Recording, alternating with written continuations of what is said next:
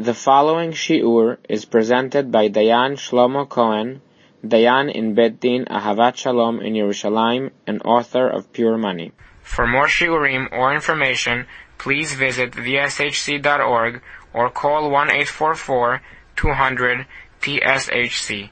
That's 1-844-200-8742. Hello everybody. In Parshat Shoftim, we find the commandment from Hashem, Tamim tiyu im Hashem Elokecha. That means that we should be going simply and purely with Hashem.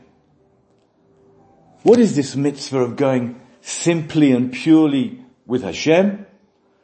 That we shouldn't be looking for all sorts of ways to heal ourselves with magic, or looking into the future and to seeing what's going to be happening to us. We should be going purely with Hashem, just trusting in Hashem that whatever He sends us, whatever He gives us is for our best, for the best. And of course we must pray to Hashem that He's going to look after us always, and no harm is going to befall us. But not to turn to fortune tellers, not to turn to witches, sorcerers, magicians, that they should be helping us and looking after us or healing us in any way. That's what's included in this mitzvah of Tamim tiyu im Hashem Elokecha. The first thing we need to understand is any of this true? Is there actually such a thing as a way of changing nature? Are these witches and sorcerers actually doing something? Or is it all just that they're fooling us? The Torah tells us that we shouldn't be going to magicians, we shouldn't be going to witches and sorcerers and asking their advice. We shouldn't be looking into the future. We shouldn't be asking gypsies to read their tea leaves and look into their crystal balls and tell us what's going to be happening to us in the future and how to make our decisions and what to do. The first thing, though, that we need to understand is, do these people actually have any power? Or is it just all a joke? So really, there's a big discussion here between the Rambam and the Ramban. The opinion of the Rambam is that there is no such thing. All these things, tea leaves, crystal balls, astrology, telling the future, all these things are just things that the idol worshippers invented and made up, and they don't really work anyway. They're just fooling us. That's the opinion of the Rambam. The Ramban has a different opinion. The Ramban says no, that there are such things. There are people that know how to change nature. There are witches and sorcerers that know how to do all sorts of things, whether it's to damage somebody, God forbid, or to heal somebody, or to change the future. There are such powers. But we, the Jews, are commanded not to get involved in those things. To trust in Hashem. It's not that there aren't. It's not that it doesn't work. We, the Jews, are above that. It says, Ein mazal Yisrael. We, the Jews, are not ruled by these things. We are above that. By praying to Hashem, even if something was supposed to happen, by praying to Hashem, we can stop that. We don't need to go to these witches and sorcerers to help us. And as far as what's going to happen in the future, we should be trusting in Hashem, that whatever happens is going to be for our good. That's the Jewish way to approach these things. But nevertheless, we need to go into, in much more detail, the different types of segulot, the different types of ways that people might try and tell the future, and to see what is in them. But as I said, the first thing we need to start with is this really foundational discussion between the Rambam and the Ramban as to whether there is such a thing in the world, right? That the opinion of the Ramban is that there is. That there are people who have this power to change nature. But we as Jews should not be getting involved in that. And so we need to know, are there things that we can do or are there things that we can't do? The magician that's mentioned in the Pasuk, that's when we talk a kosem. A kosem, in modern Hebrew we call it today a magician. But really, it's a fortune teller. It's one of these gypsies that'll tell you what's going to happen to you in the future. These are the people that we're told that we should not be speaking to. But then there's another type of magician. The type of magician that we all know from parties. That will do all sorts of tricks. Whether it's pulling a rabbit out of a hat, or making somebody disappear, or sawing a lady in half. Right? All these things, we all know that these are just sleight of hand. That we're being tricked. When we see these magicians, everybody today understands that it's just a trick. We don't know how they do it, but we all understand that it's a trick. Even young children today understand that it's a trick somehow. We just don't know, how did you do that? How did they do it? Is that forbidden? Some rabbis, some poskim say yes, that even things that are being done by sleight of hand and not by real magic, even things that are being done by sleight of hand, we shouldn't be doing, we shouldn't be seeing, because it may cause some people to think that these things are actually some type of people with supernatural powers. But Reb Sternbuch writes in his book, he says it in the name of the Chazon Ish, that today, where everybody knows that this is just sleight of hand, this isn't real magic, so there's no problem. And you'll be able to look and watch and see these things, and that isn't included in the prohibition of speaking with magicians. Magicians are fortune tellers. That's a problem, to go to a fortune teller and to make decisions by what they say and to rely on what they're telling you.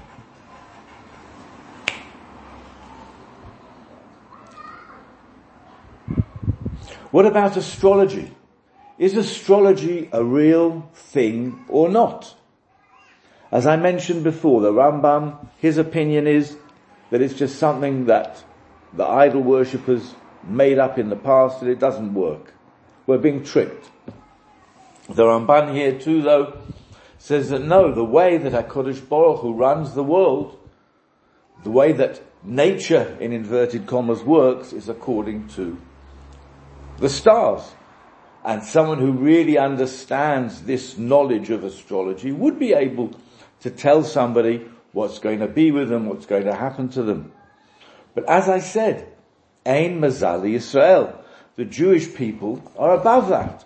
By being close to Hashem, we can change everything. And that's what it means by being tamim with Hashem. Tamim tiyum Hashem Elokecha, that we won't be relying on those things. And we won't be looking into the stars to see what's going to happen to us tomorrow. Whether we should do this, make this business decision or not make this business decision. That we shouldn't be looking into the stars and speaking to astrologers to know whether to do those things or not. And nevertheless, if we know, if we hear from somebody that knows and understands this type of wisdom, if we hear from them that there's something might happen, we should be careful, says the Shulchan Aruch. Even though we're not supposed to go and ask and find out about these things. But if we've heard that there is a bad time for us, or is a time that we should be doing something, we should be careful about that and not just dismiss it as being nothing. And in fact, that's what we do during the time of the 3 weeks. It says that from Rosh Chodesh Av especially, you shouldn't be walking outside at night. You shouldn't be doing dangerous things, because it's a dangerous time. How can we have a dangerous time? What does it mean that it's a dangerous time? Tamim tiyum Hashem Elokecha. I can go for a walk at night, just like I go for a walk at night today. I can go for a walk at night during the 3 weeks. Just as I can go rock climbing during the rest of the year, I can go rock climbing during the 3 weeks. Tamim tiyum Hashem Elokecha. It would seem that there's a contradiction here. But no, there isn't, because seeing as, this is exactly what the Shulchan Aruch is telling us, that seeing as we know that there is such a thing, that this time of the year is in some way bad luck, in inverted commas, for the Jewish people, so we need to put our heads down. Don't go to court with a non-Jew. Don't fix a difficult operation that's not urgent during this time. Keep safe, because we have heard, we have seen that this time of the 3 weeks between the 17th of Tammuz and the 9th of Av is at that time that a lot of tragedies have befallen the Jewish people. Okay, so we do need to take some care about this. But we shouldn't be running after it and allowing it to lead our lives. What about signs? There are a lot of signs around. Right, in England, you're not supposed to walk under a ladder. Brings you bad luck.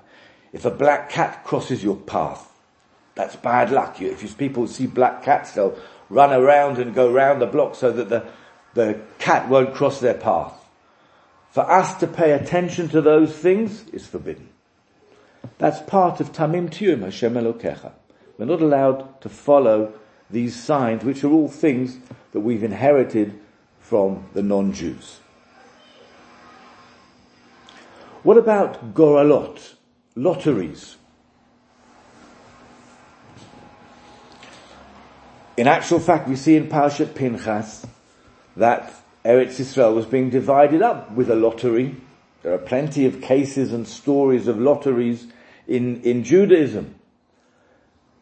Rashi says, the Gemara in Baba Batra explains that the Goral that we did to divide up the land of Israel was actually done completely with Ruach HaKodesh. It was the word of Hashem. It wasn't a normal lottery. What they were doing was, the Eliezer, the son of Aaron, was there with the breastplate of the Kohen HaGadol, with the Urim and the Tumim, which would spell out answers to questions. And the Urim and Tumim were saying, were giving over with Ruach HaKodesh, which tribe was going to get which part of the land of Israel. And afterwards, they put the names into a hat and pulled out the names of tribes and different pieces of land, and it all exactly confirmed exactly what the Urim and the Tumim had said. Rashi says that even the Goral used to speak. There was a special type of lottery, and it was completely the word of Hashem. And it wasn't anything to do with luck and who comes out of the hat. Okay? So that's that type of Goral. We find another type of lottery that was done with Yonah. When Yonah, remember the case of Yonah, who was trying to run away from the job that Hashem had given him to go to Nineveh and warn the people there. And he was on a ship, and the ship, there was a storm, a terrible storm at sea. And the fishermen did a lottery to see who's the person that because of them there's this storm and they're almost dying. And it came out that Yonah was the one. So are you allowed to do a lottery like that to find out who's guilty? If there's a theft somewhere, we put everyone's name in a hat, and whoever's name comes out is the thief, and we'll send them to jail for the rest of their lives. We're not allowed to do things like that. And you can't bring any proof from the book of Yonah because it was non-Jews that did that. Okay, we see that what came out was right in some way, but non-Jews did that type of lottery, and that's got nothing to do with us. The type of lottery that we find that is allowed is a lottery to divide up property, for example. We find that in Jewish law, in monetary law, there are a number of places where either it's heirs to an estate, when they're trying to divide things up between them, that they might decide, and it's a mutual agreement here, that we'll do a lottery to see who gets this house and who gets that house, who gets the northern side of the field and who gets the southern side of the field. That we find in many places, and that is perfectly okay. Perfectly okay where the parts are equal. Not where someone's going to get more than the other. Then it would only if there's mutual consent would you be able to do such a thing. Another type of a goral that would be to know the future. That also is forbidden to us, for us to do a goral, a lottery, to know what's going to happen in the future. But despite that, there is a type of a lottery that we're told is allowed. And that is to open a Chumash, or to open a Tanakh, to get an answer to a question that you may have. That, we're told, is asking the Torah. That's something that we're allowed to do. To open a Tanakh or a Chumash and look at which pasuk comes out on the top right-hand side, and that is in some way a message. A person is allowed to do that. The problem with doing that is twofold. First of all, who says you're on the level that you're going to get an answer from Hashem? Many great rabbis or our sages say that today, no, we're not on that level that we can get an answer. The second thing is, maybe if we do get an answer, who says we understand the answer? If the answer is a pasuk, who says that we can understand the relevance of that pasuk to our question as to know whether you can rely on that answer or not? Another thing is, like I said, you have to be on the level. I remember one of my Rosh Yeshivot used to say that if someone was to sit down and be involved in holiness, in learning Torah, for example, or saying Tehillim for 3 hours straight, then you're at the level that you could open a Chumash and get the answer to a question. But if you're not, then you can't. But anyway, like I said, it's something that needs to be taken with a pinch of salt. You need to be careful, because to know exactly how to interpret it is very, very difficult. Another type of a goral that people used to do, I've got a funny story about a goral. Maybe I'll leave it until the end. Let's go on. What about amulets? Are amulets allowed? What are amulets? Amulets, they call them kmeot, that great rabbis have written some of these things that people wear around their necks as protection. Are you allowed to do that? The Shulchan Aruch says you are allowed to do that as protection. But you're not allowed to do it for healing. If someone is ill, you wouldn't be allowed to put on a type of a kameh or an amulet in order to heal yourself. What you are allowed to do is to wear a kameh, to wear an amulet as protection. Having said that, a lot of these amulets can be a bit of a problem. And I remember a story, a bit of a terrifying story of that. Someone who went to a great Kabbalist. They were suffering from terrible dreams. Horrifying dreams. And it turned out they'd been wearing an amulet all the time, and this great Kabbalist pulled off the amulet and threw it down the bathroom. And then the dream stopped. Then the person managed to sleep and be okay.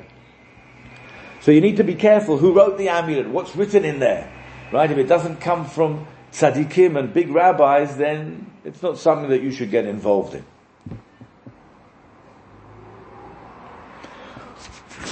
Speaking to the dead. Can you speak to the dead? Some people say you can. But who are you going to be talking to? That's the question. The Arizal says, yeah, you can speak to the dead, but who are you talking to? You're not talking to tzaddikim. The tzaddikim are all in heaven having a great time with HaKadosh Baruch Hu. They're not going to be coming down here and talking to you. The only people you're talking to, says the Arizal, is much lower level spirits who may not be telling you the truth. They may be lying to you. They may not be interested in your best interests. They maybe want to have some fun and see you run around and do all sorts of things when you don't really need to do it. And so you shouldn't rely on those things. People who are talking to spirits, I'm sure there are tzaddikim, perfectly righteous and pure people, that they have connections like that and they know what they're talking about. But you need to be careful. Who says that the messages that they're getting are actually the right thing for you to be doing? as we heard in the name of the Arizal, the tzaddikim are in heaven having a great time. They don't have time to come down here and start discussing all sorts of things with us. And Tamim Tiyum, Hashem Elokecha. Nevertheless, we do find actually stories amongst our tzaddikim of people that would reveal themselves to them. And where it happened with tzaddikim, then I think we can say, yeah, fine, that happened maybe. But if it happens to us, simple people, we need to be a bit careful that maybe it's not actually true. There's this great famous thing called the Sefer HaYetzirah, the book of creation, which was supposed to be written by Adam HaRishon. Some people claim to have it and claim to be able to understand it. They say that the Maharal of Prague used it to create the golem, the famous golem of Prague. A golem was created from the ground, out of nothing, out of the dirt. A creation that wasn't actually human, that would go around and protect the Jewish people in the Jewish quarter of Prague at a time when there were tremendous blood libels and tremendous tragedies befalling the Jewish people. Are you allowed to do that? If you know what you're doing, you're allowed to do that. The problem is none of us know what we're doing, and none of us know how to do those things. You have to be on the level of the Maharal Mi Prague to be able to get involved in those things. But nevertheless, it's interesting that the Shulchan Aruch says that use the Sefer Yetzirah, the book of creation, is something that's allowed. Another sign that we find that's interesting is, if you remember the story with Eliezer, the slave of Avraham Avinu, who went to look for a son, for a wife, for Yitzchak, Avraham Avinu's son. He went with a sign. He said, whoever comes to the well and waters my camels and me, they will be the person that is a bride for Yitzchak. Are we allowed to make signs like that? Whoever comes round the corner first, I'm going to marry. Whoever drives past in a pink Rolls Royce, that's a sign that he's supposed to be my future husband. Are we allowed to do things like that today? There's actually a discussion about that. There are two opinions in the Ramah, in Yeridea. Some say that we are allowed to do like what Eliezer did, to make a sign for something to happen. Others say we're not allowed to do it. What Eliezer did was because Eliezer wasn't Jewish. He was allowed, therefore that's why he did what he did. And others say that really all he did was look for signs of someone who was a caring person and who would do chesed and help other people. And that's certainly allowed. But to say, like I said, whoever comes around the corner first, I'm going to marry, that we're not allowed to do.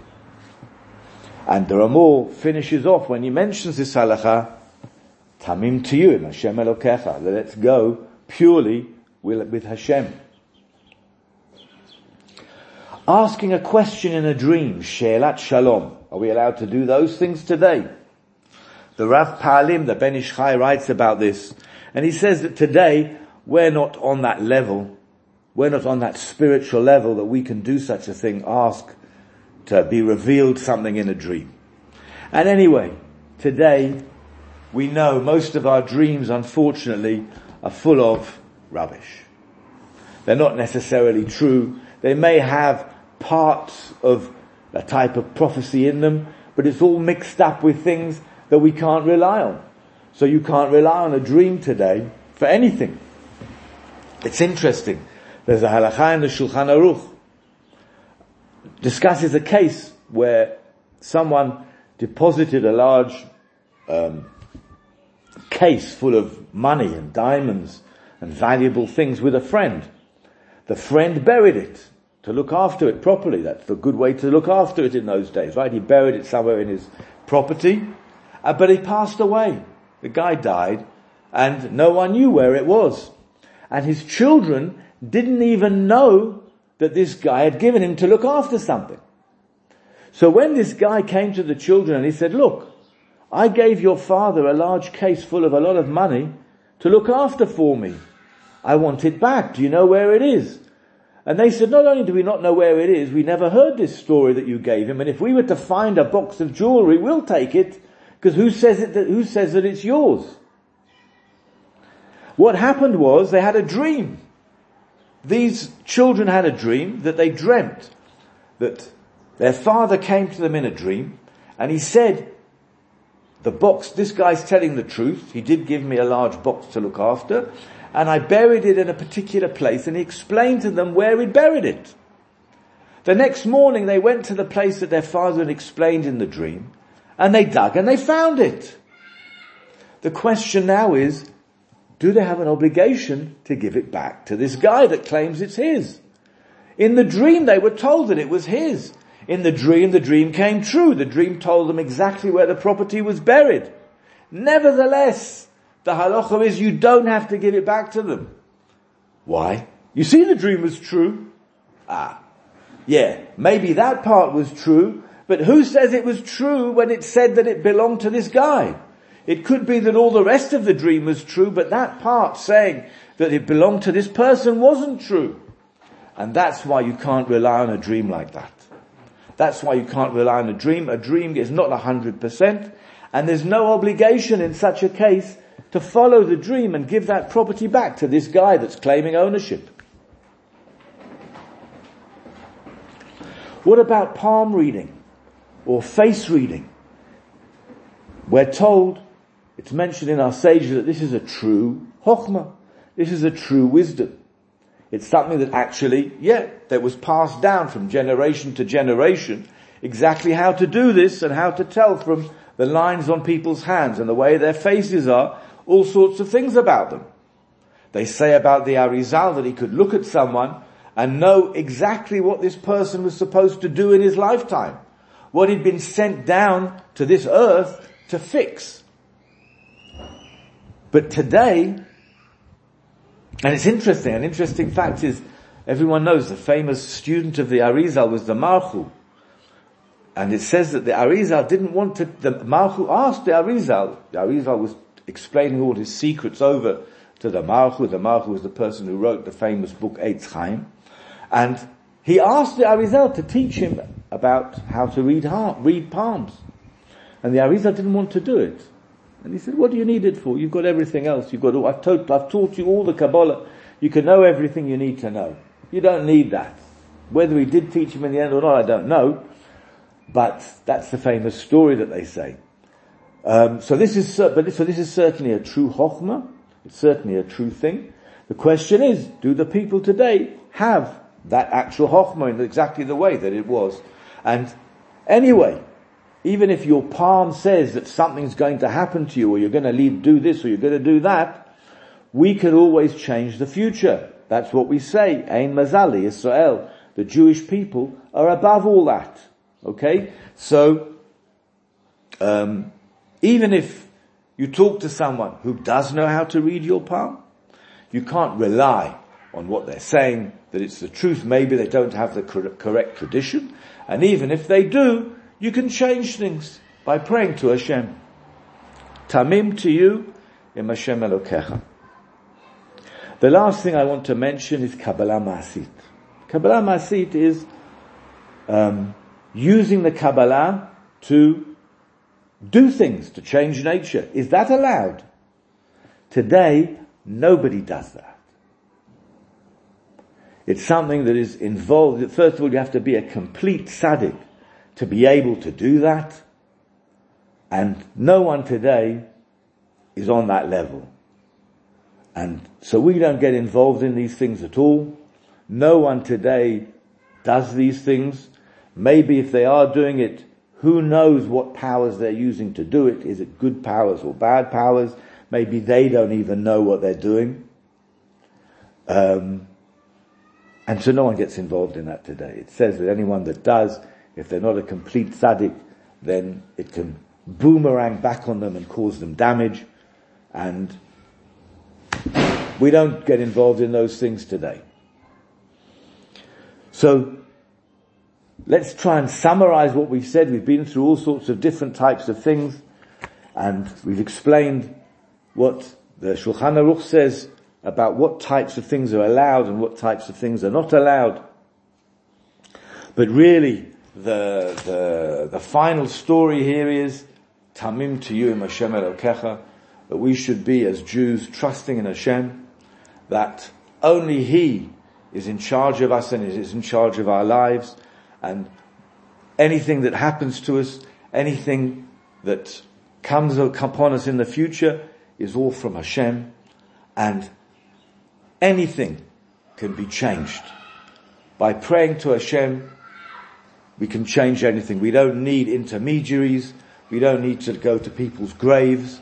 We have got the power to pray straight to Hashem and to trust in Hashem that He is going to answer all our prayers. This audio series has been brought to you by the Sephardic Halakha Center. The center is committed to advancing research and application of Halakha in the Sephardic community nationwide. For a halachic consultation, monetary Bet Din services, to order this series or to sign up to receive the Sephardic Halakha Journal, or for all other information, please call 1-844-200-TSHC or email info@theshc.org to subscribe.